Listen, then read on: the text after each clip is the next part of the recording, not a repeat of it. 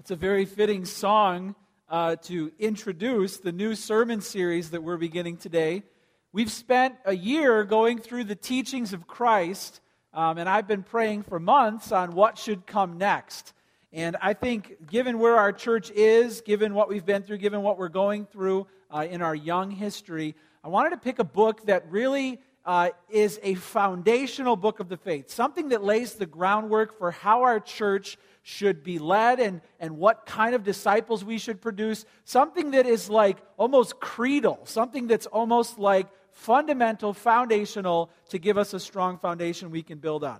So to that end, I think the Lord really wants us to go into the book of 1 Timothy. 1 Timothy and the book of Titus for the next year is where we're going to be. And the series is called The Front Lines of Faith. The title comes from 1 Timothy 1:18-19, which we'll put up on the screen. And it says this. It says in 1 Timothy 1:18-19, "Wage the good warfare, holding faith and a good conscience." Front lines of the faith. The church is called to war. The church is called to fight. For what? For what? Well, we'll find out. But when you think of war, when you think of battle, what comes to mind? Do you have like a favorite war movie that you watch? Come on, just throw one out there. What's your favorite war movie that you watch? Pearl Harbor? Come on, what is it? Is it Private Ryan? Is it Patton? Is it what's your favorite war movie? I mean, when you think of war, you think of, right, those explosions and the fight between good and evil and armies colliding, and there's so many great war movies out there. All that war imagery, all the sounds and the sights of war is now summoned to our mind in the Bible as it says, wage the good warfare. I think I'm going to have a new favorite war movie come Christmas because there's a movie coming out that documents the life of a man named Louis Zamperini. It comes from a book called Unbroken. Who's read that book? Unbroken. Anybody read that yet? You got to get it. You got to read it. We got pictures of Louis Zamperini we'll put up on the screen here. He was an Olympic runner. In fact, he was a sprinter breaking records. He was approaching record-breaking mile times, and he actually, in the 30s, he ran in the Olympics in Berlin. At the end of a strong finish, he went to the stands and shook Adolf Hitler's hand, who was impressed by his running. And of course, then Hitler plunged the whole world into war. And Louis went off to the Pacific. And he would fight the war aboard bombers. He'd be a bombardier. And this movie that's coming out called Unbroken is about his life. And I want you to check out the preview. We're going to show it right now.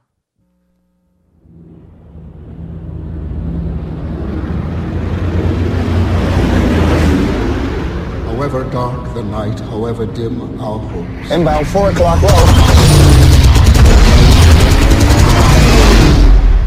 The light will always follow darkness. Keep going the way you're going, you end up as a bum on the street. You train. You fight harder than those other guys, and you win. If you can take it, you can make it. You can do this, Lou. You just gotta believe you can. Pop does.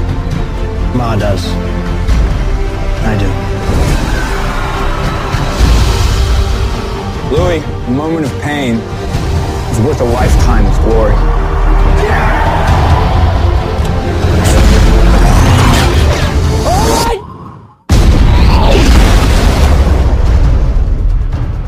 We're gonna die out here. We're not dying! I got good news and bad news. Who is the Olympic athlete? Don't look at me.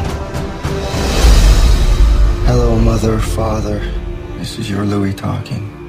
I am now interned in a Tokyo prisoner of war camp. I can't say this. What it says about America, it's not true. This man must be taught respect. Each prisoner will teach him this lesson.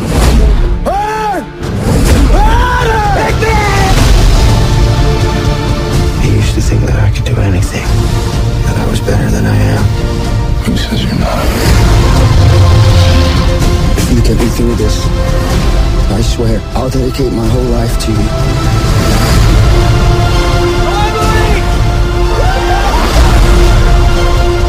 If I can take it.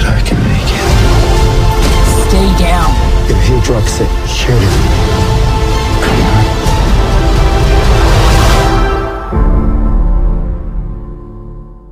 Now you have to get the book because Hollywood is going to get it wrong, all right? Hollywood is going to get it wrong. What God did in this man's life is unbelievable. You've got to get the story. Now, I showed you that because I'm going to share his story many times throughout the whole series.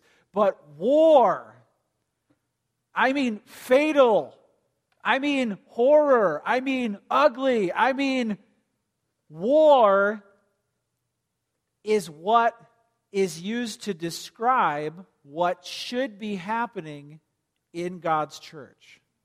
1 Timothy says, Paul to Timothy, wage the good warfare. And the Bible talks about the war in the spiritual realms. That's not what this is about. The Bible talks about the war in our hearts between good and evil. That's not what this is about.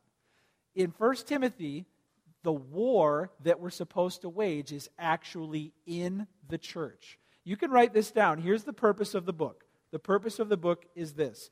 We must embrace and defend sound doctrine and true discipleship.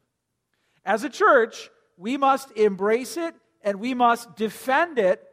What? Sound doctrine and true discipleship. Only then can we, as 1 Timothy 6:19 says, only then can we as a church take hold of the life that is truly life. The point of this morning's message is this. We have to, as a church, guard the truth with our life. Let's pray and then we'll get into the Word together.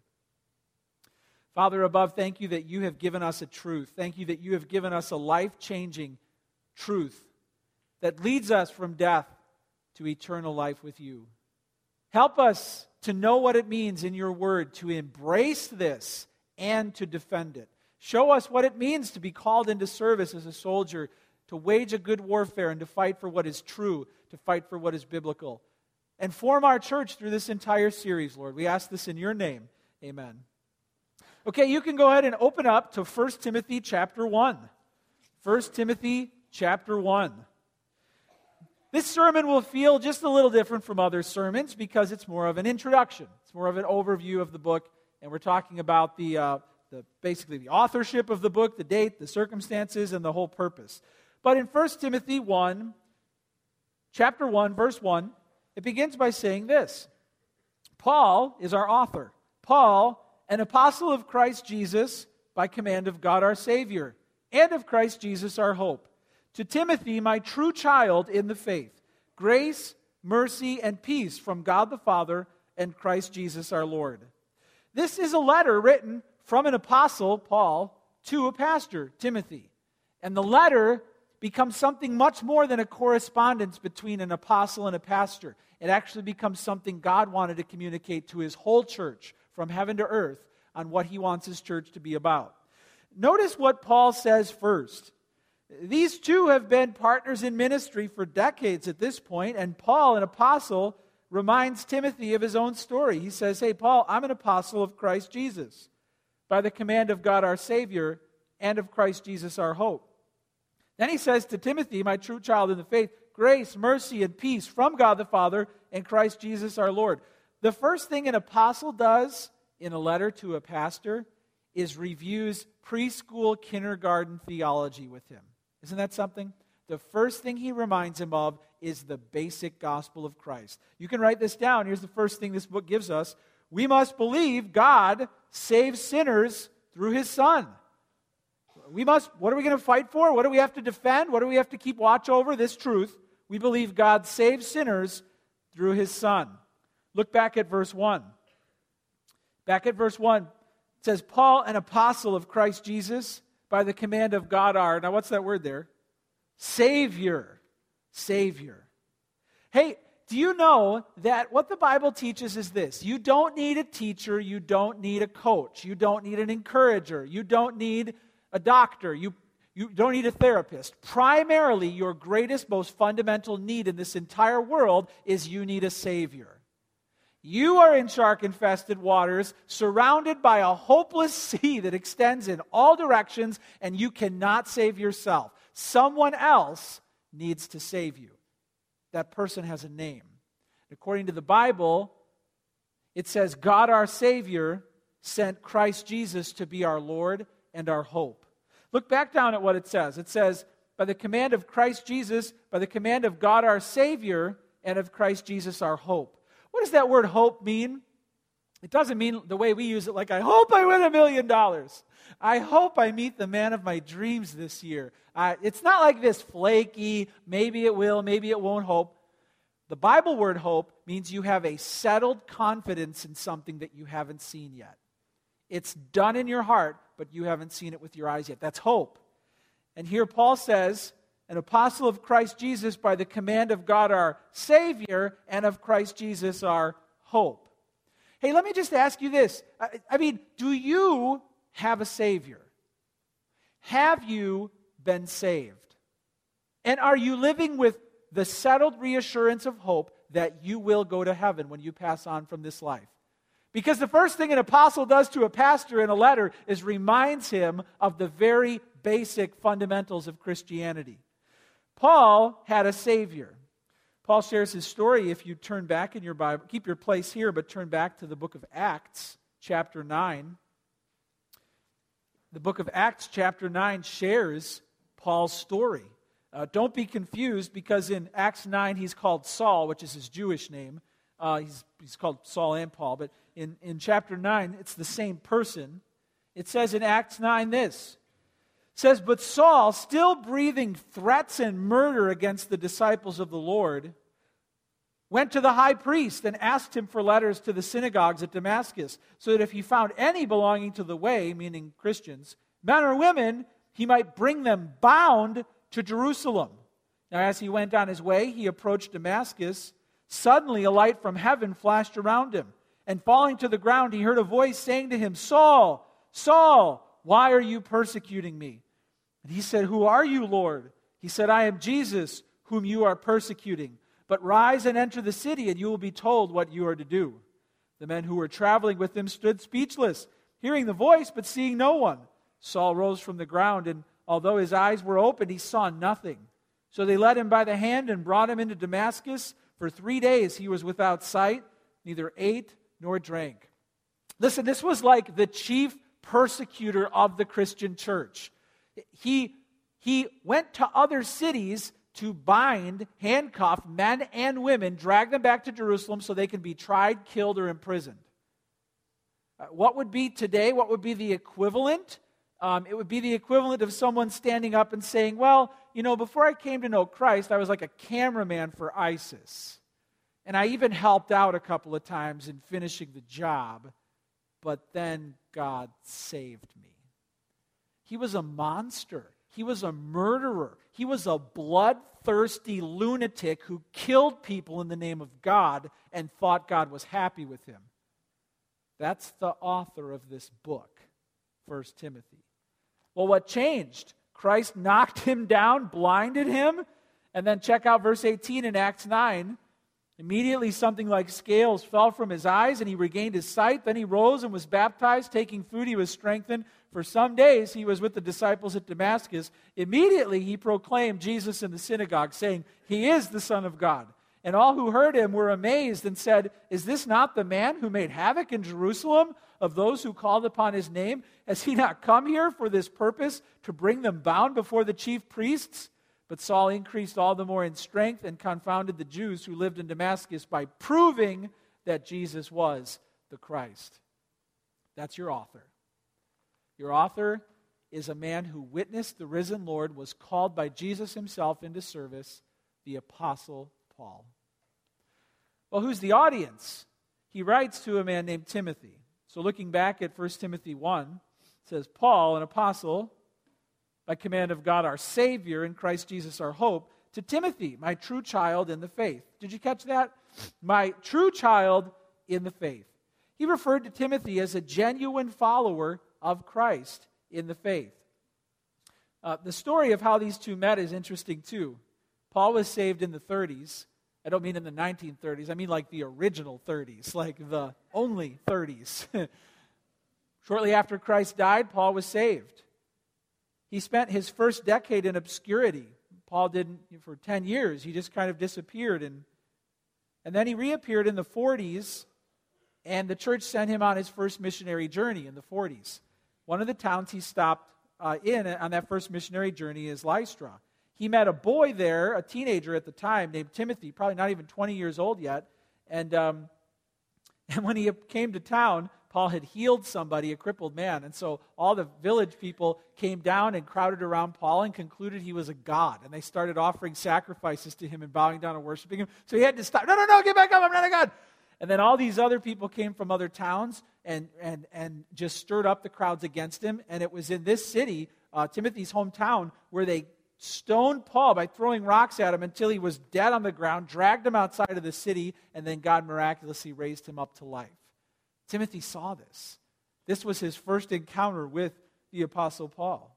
Well, Paul came back a couple of years later in the late 40s and asked to take Timothy on the second missionary journey with him. And so Timothy was actually a third-generation Christian.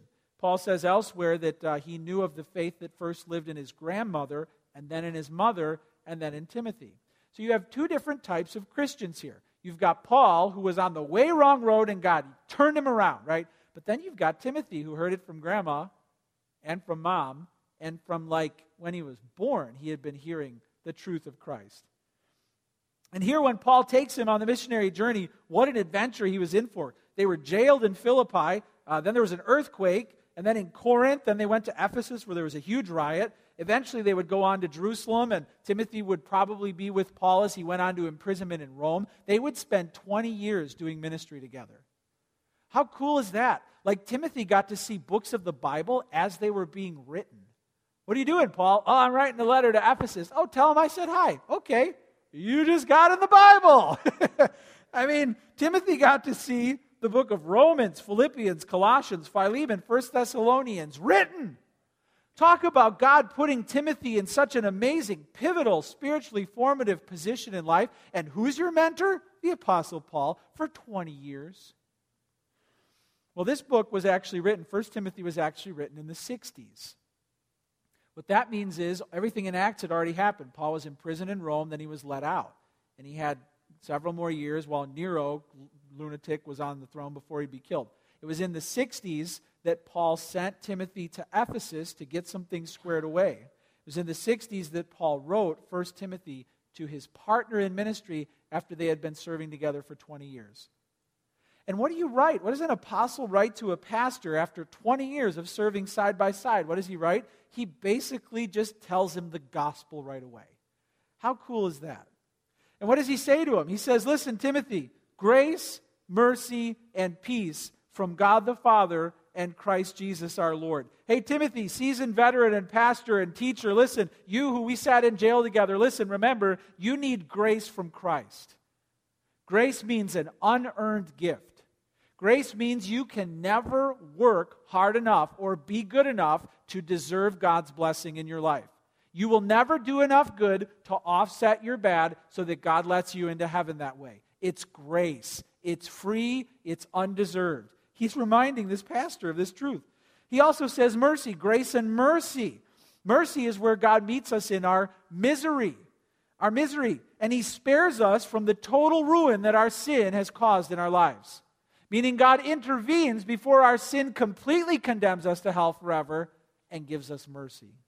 Grace and mercy and peace. Peace with God, peace of mind, peace of soul, eternal peace of knowing where you're going when you leave this life. Hey, Pastor Timothy, hey, partner in ministry, hey, grace and mercy and peace from Christ Jesus. Remember you were saved. Remember I was saved. And that just makes me wonder, have you been saved? Do you have a story? Do you have a story when God saved you through faith in Christ?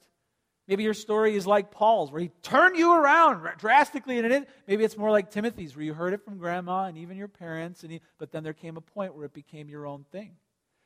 My story is, I was a freshman in college. Here's a picture of me back in my college days. I was a long-haired heavy metal drummer. That's my girlfriend, Lauren. Isn't she cute? We were just dating back then. This is my girlfriend.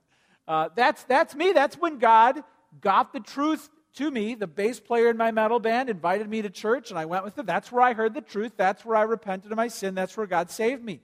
And then my dad got saved back then. I was the first one in my family to get saved. Then my mom eventually got saved. She just got baptized this year. In fact, we were at a family party yesterday, and we just started eating without praying, and my mom stopped everybody and said, hey, how come we didn't pray yet? My mom is doing that now. So I love that salvation has come not only to my life, but to my family, and it started with me. What's your story? Do you have a story? Are you saved? Are you saved? Paul reminds Timothy of his story and reminds Timothy of the truth of the gospel. Listen, first thing we're fighting for, first thing we're standing guard over is this. We believe God saves sinners, the worst of sinners, through his Son. Here's the second thing. You can write this down. We believe God calls us into his service. We believe God calls us into his service. So skip down to verse 18. Skip down to verse 18. Paul says this. He says, "This charge I entrust to you, Timothy, my child, in accordance with the prophecies previously made about you, that by them you may wage the good warfare, holding faith and a good conscience." All right, follow closely now.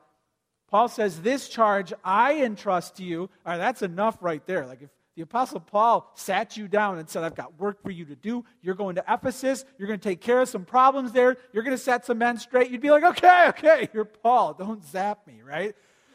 So he's like, "I entrust to you, Timothy, my child." But then he says, "in accordance with the prophecies previously made about you." What does that mean?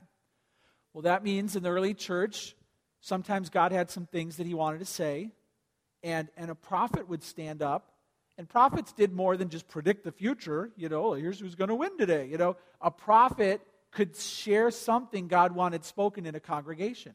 And apparently at some point, a prophet had said to Timothy, "Hey, Timothy, you've got work specifically assigned to you from God above. Here's what he wants you to do." And Paul was reminding Timothy of his calling to be a servant of Christ. All right? Now, here's what we understand. What we understand is God calls us into his service.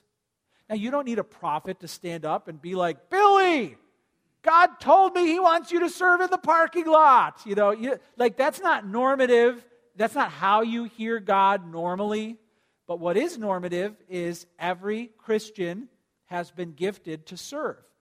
You're a Christian. You have been given spiritual gifts and a calling to suit up, to get ready, and to get out on the field. There's no bleachers. There's no bench. There's only starting athletes on God's team.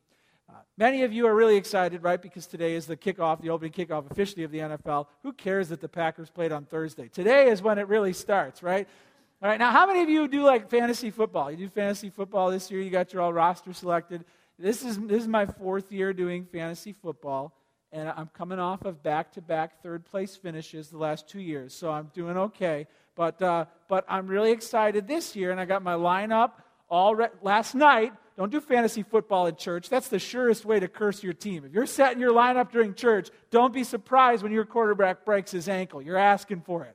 All right, but you get your lineup set, and then what you do is you check it later in the day, and what do you see? You expect your starting athletes to get you points. And then when you're like, "What do you mean Arian Foster has a toe injury and he's not playing the rest of the game? He needs to get me some points."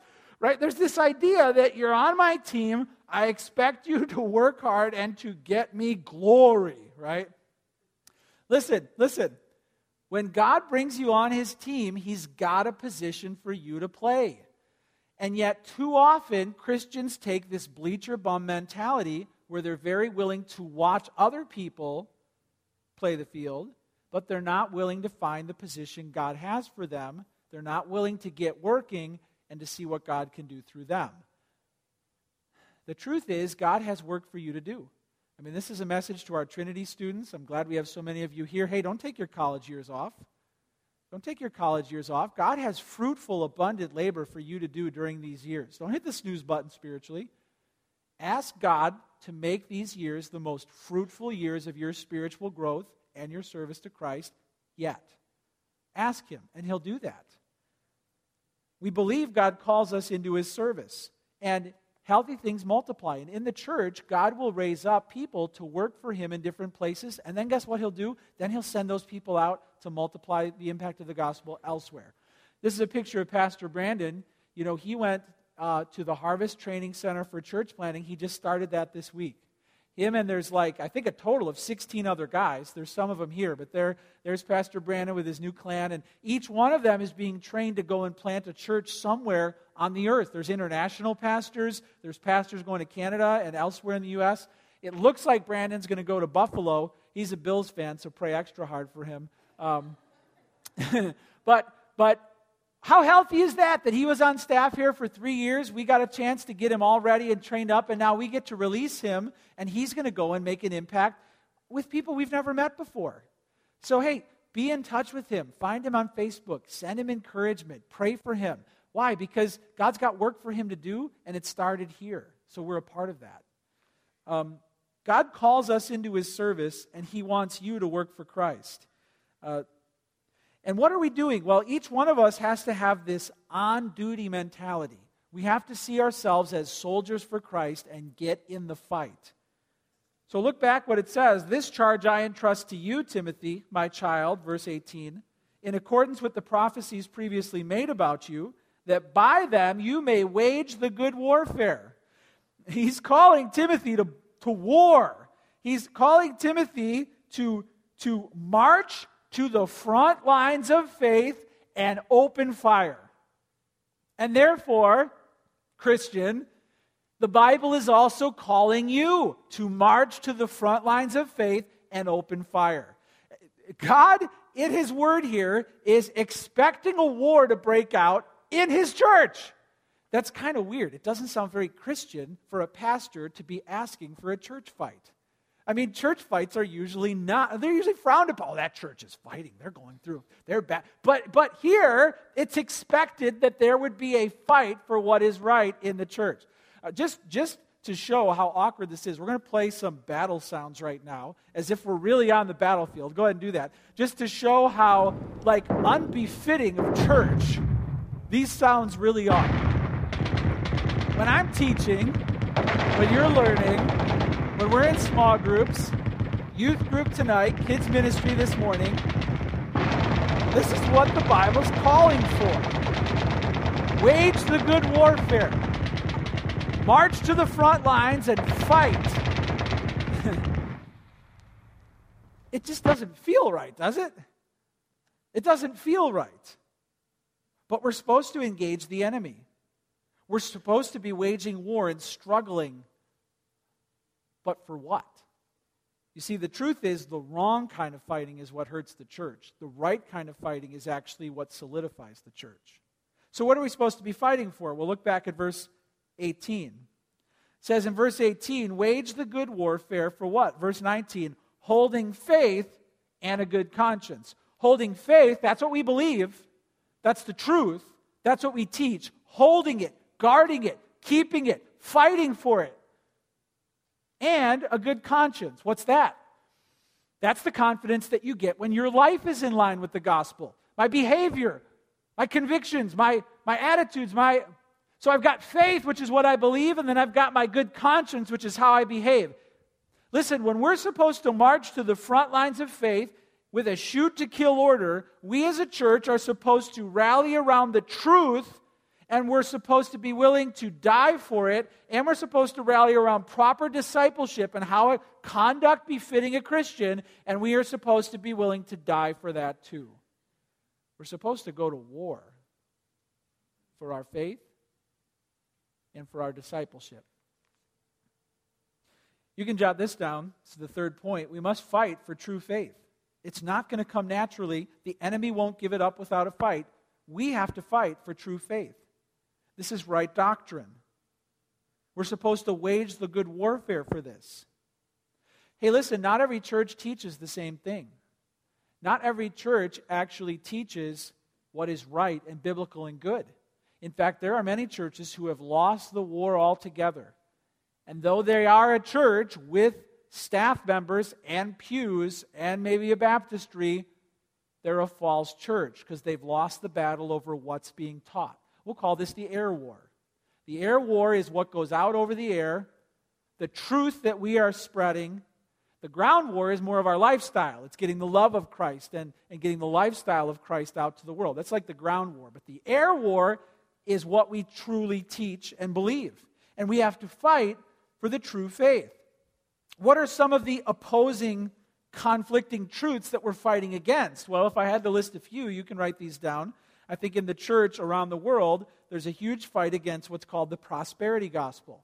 It's spreading all over the world, Africa, South America. It's a false gospel. Listen, it's a false gospel.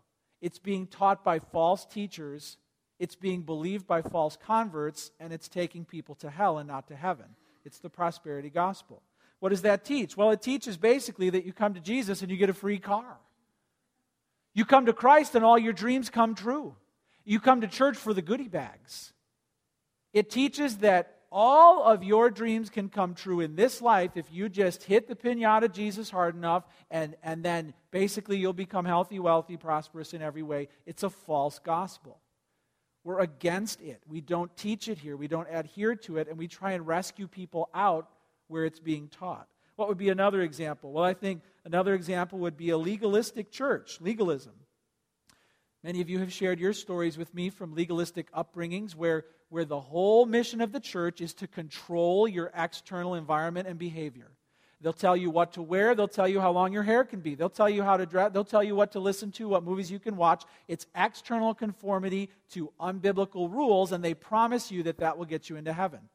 That's a false gospel.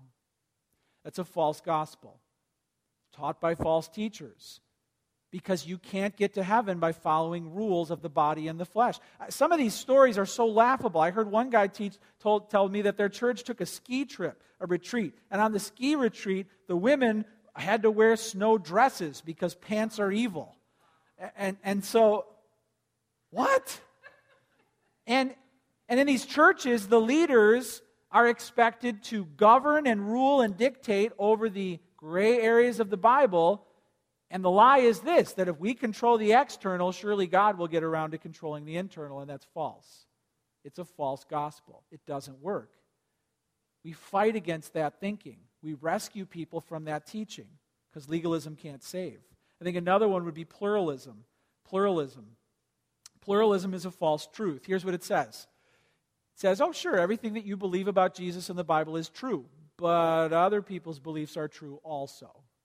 So you can believe it, just don't tell anybody who adheres to another faith that their thing is wrong, because it's true for you, but their thing is true for them. It's called pluralism. It means there can be multiple choice. There can be the answer D on the multiple choice question, all of the above. All of the above are true. It's called pluralism. And it creeps into the heart, and what it says is this: sure, Jesus is the way, the truth, and the life for me, but there's other people who can find other ways into God's favor. That's false. That's false. It's a false teaching. There is no other name given among men by which we must be saved. And what's true for us is true for everyone in the world. How can they be saved unless they hear the truth of Christ? Listen, this book is going to really form our convictions. This book is really going to make you look deep inside your soul and ask yourself this question: do I embrace the truth I find in the Bible with all my heart as true for me and true for everyone on the face of the planet? Because it is. It is. And it's going to force us to let go of wrong thinking and wrong teaching. The sentimental belief that somehow a truth that is completely different from the truth of Christ can get people into heaven. It's a lie.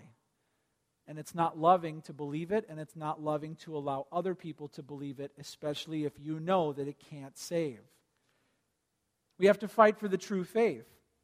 The prosperity gospel, legalism, pluralism, they're all things that we're against and we're trying to rescue people from. I think the last one would be churches that begin to obsess over polarizing doctrines.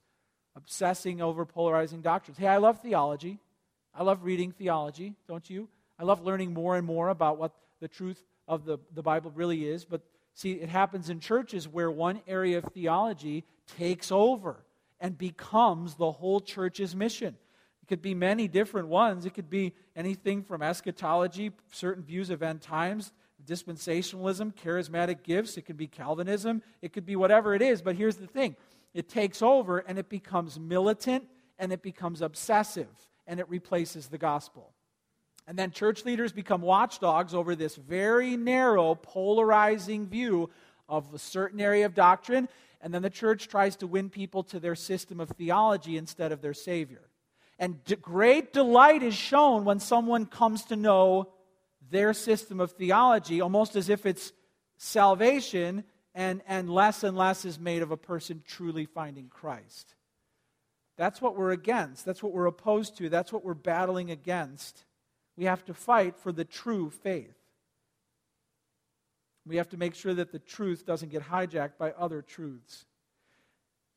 So we believe God saves sinners through His Son. We believe God calls us into His service. We've got to fight for the true faith. Here's the next one, number 4. We must also fight for true discipleship. We must also fight for true discipleship. It says holding faith and a good conscience. And a good conscience. What does that mean? That means that our lifestyles, that means that our walk in this world, that means our preferences and how we conduct ourselves is going to be under scrutiny of the Bible. And that means we have to be willing to sit down with a brother or sister in Christ and say, hey, listen, I just got to talk to you about this. This area of your life is really giving the gospel a black eye. I mean, it's really souring the truth of Christ that you'll go to church, sing the praises of the Lord, and then by Sunday night, that's what you're doing? Listen. You've got to get your discipleship in order. It's not enough to just say, this is what I believe. Your life has to fall in line with that. You see, but we've got to fight for it. We've got to fight for it in this church, and we have to make sure that we call people to ongoing personal spiritual growth. We also have to make sure that our leaders rise to the high standards set forth in Scripture. 1 Timothy 3 is all about the standards of leaders and officers in the church. And I don't know if you've been watching this, but it's fascinating how as denominations have broken down and these celebrity pastors have emerged in the Christian world, many of whom have no true accountability. It's fascinating to see when they behave like juveniles and they act like even a fourth-grade Christian shouldn't act, and their church is just expected to put up with it for years and years and years. The congregation finally rises up and says, hey, grow up. We're not putting up with this anymore in the household of God. And they're tearing these men down and humbling them and saying what? Saying what? We're willing to fight for the truth that you're supposed to already know about. It's interesting how that's happening. But that's the point. We're going to have to fight for it. Listen, godly leaders aren't just going to spring out of the fire like the golden calves in the Old Testament. Behold, we threw them in this room and out they came, the godliest leaders in the planet. No, it's going to be a war. There's going to be hard conversations. Godly leaders lead to godly teaching, which leads to godly servants who believe godly things and do godly things. Ungodly leaders lead to unbiblical teachings, which lead to unbiblical faith. Bad examples, false converts. See? And I'm so blessed in our church. We have going on 50 people who lead something in our church now. Elders, deacons, staff members, flock leaders, small group leaders, ministry leaders. We've got about 50 people. And it is such a blessing to know these leaders. They're not perfect, but they're godly. They're not done growing, but they are growing. And in our short history, 5 years as a church, we haven't had any major root of bitterness crop up. We haven't had any leader who's tried to totally turn everything around. The time will come. Our leaders will be tested and pressed, but I've just been so proud of our leaders. I've been so blessed by the example of faith that they're setting, the passion that they have for after 40, 50-hour work weeks, they're sitting down and caring for their small group and making hospital visits and phone calls. I'm just so blessed by that. And I think if we keep that godly devotion around the leadership table, that's going to spread to the congregation and bless each one of us. See? But we have to rise up to that standard, and that's what 1 Timothy is all about. We've got to fight for it, for true biblical discipleship that honors the Lord. Hold to the faith and to a good conscience. And here's the fifth one. We must fight for biblical discipline. For true discipleship, for true faith. But we also must fight for biblical discipline. Where does this one come from? Well, Paul names a few names in verse 19. These are like cautionary tales of what happens when the church stops fighting for what is true and right. He says in verse 19, holding faith and a good conscience. By rejecting this, some have made shipwreck of their faith, among whom are Hymenaeus and Alexander, whom I have handed over to Satan, that they may learn not to blaspheme.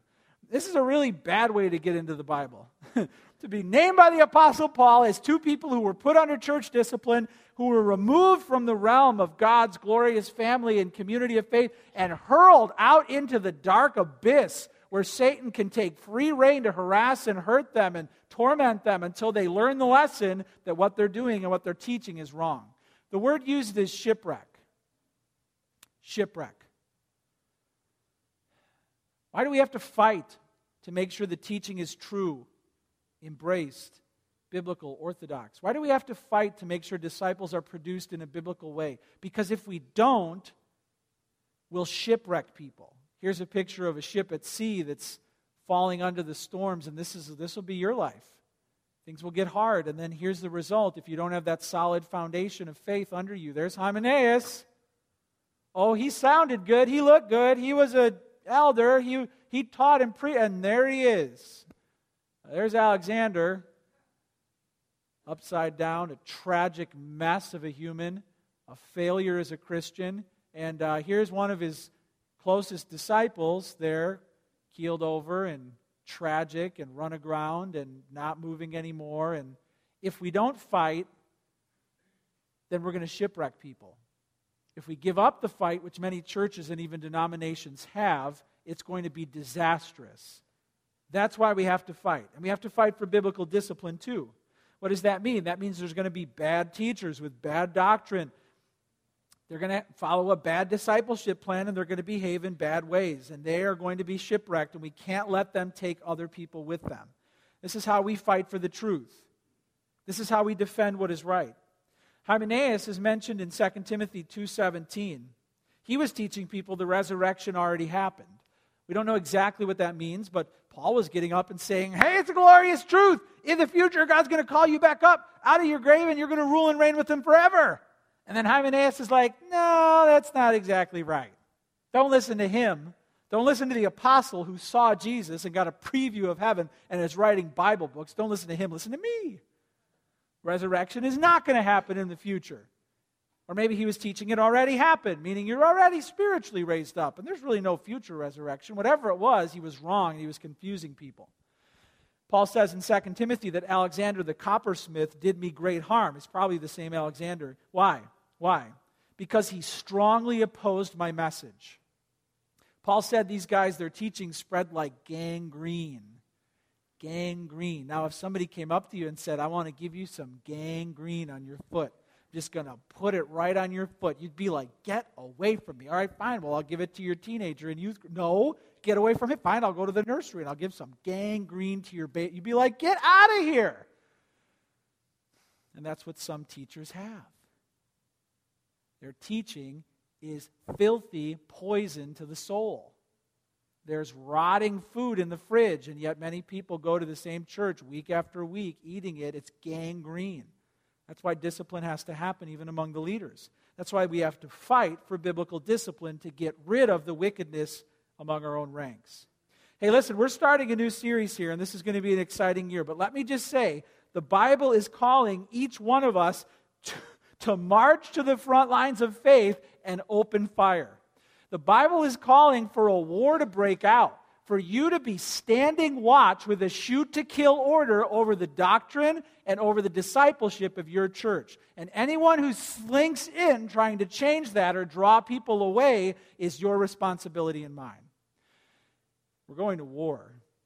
It's going to be a great informative year for our church. And let me just leave you with a closing challenge. I want to challenge you this week to read through the whole book of 1 Timothy. Just in your devotion time, I want you to read through the whole book of 1 Timothy, okay? Read through it a couple times, because just let it soak. And then when you come next week and we actually start going verse by verse through the book, you'll have kind of an understanding of the whole scope of it. So read through 1 Timothy. And also pray for me as I lay out the sermons this week that this really is a foundational series in the life of our church. And what I want to do now, I do this each time we start a new series. I'm just going to pray for the whole series. And will you join me in that? I'm just going to kneel down and I'm going to pray that God blesses every sermon that is preached in this series for the next year. Let's just all bow our heads. Let's just close our eyes and let's just pray together right now. Father, we're grateful for your word. We're grateful for the message contained. And we trust you, Lord, that you want us to form and embrace true, deep, solid biblical convictions. That you want us to fight for them. You want us to be willing to lay our lives on the line for them. You want us to guard these truths with our very lives. And so help us, Lord, to form these convictions this year. Help us, Lord, to see what's worth defending. Help us to see what's dangerous, what could jeopardize our own souls and our families. Help us, Lord, to embrace and to defend the true gospel and the true discipleship found in the Bible. We pray that you would do a work in each one of us. Lord, add on to our faith things that we need to know and do. And we pray that our church would be much stronger because of this. We commit all this to you in Jesus' name. Amen.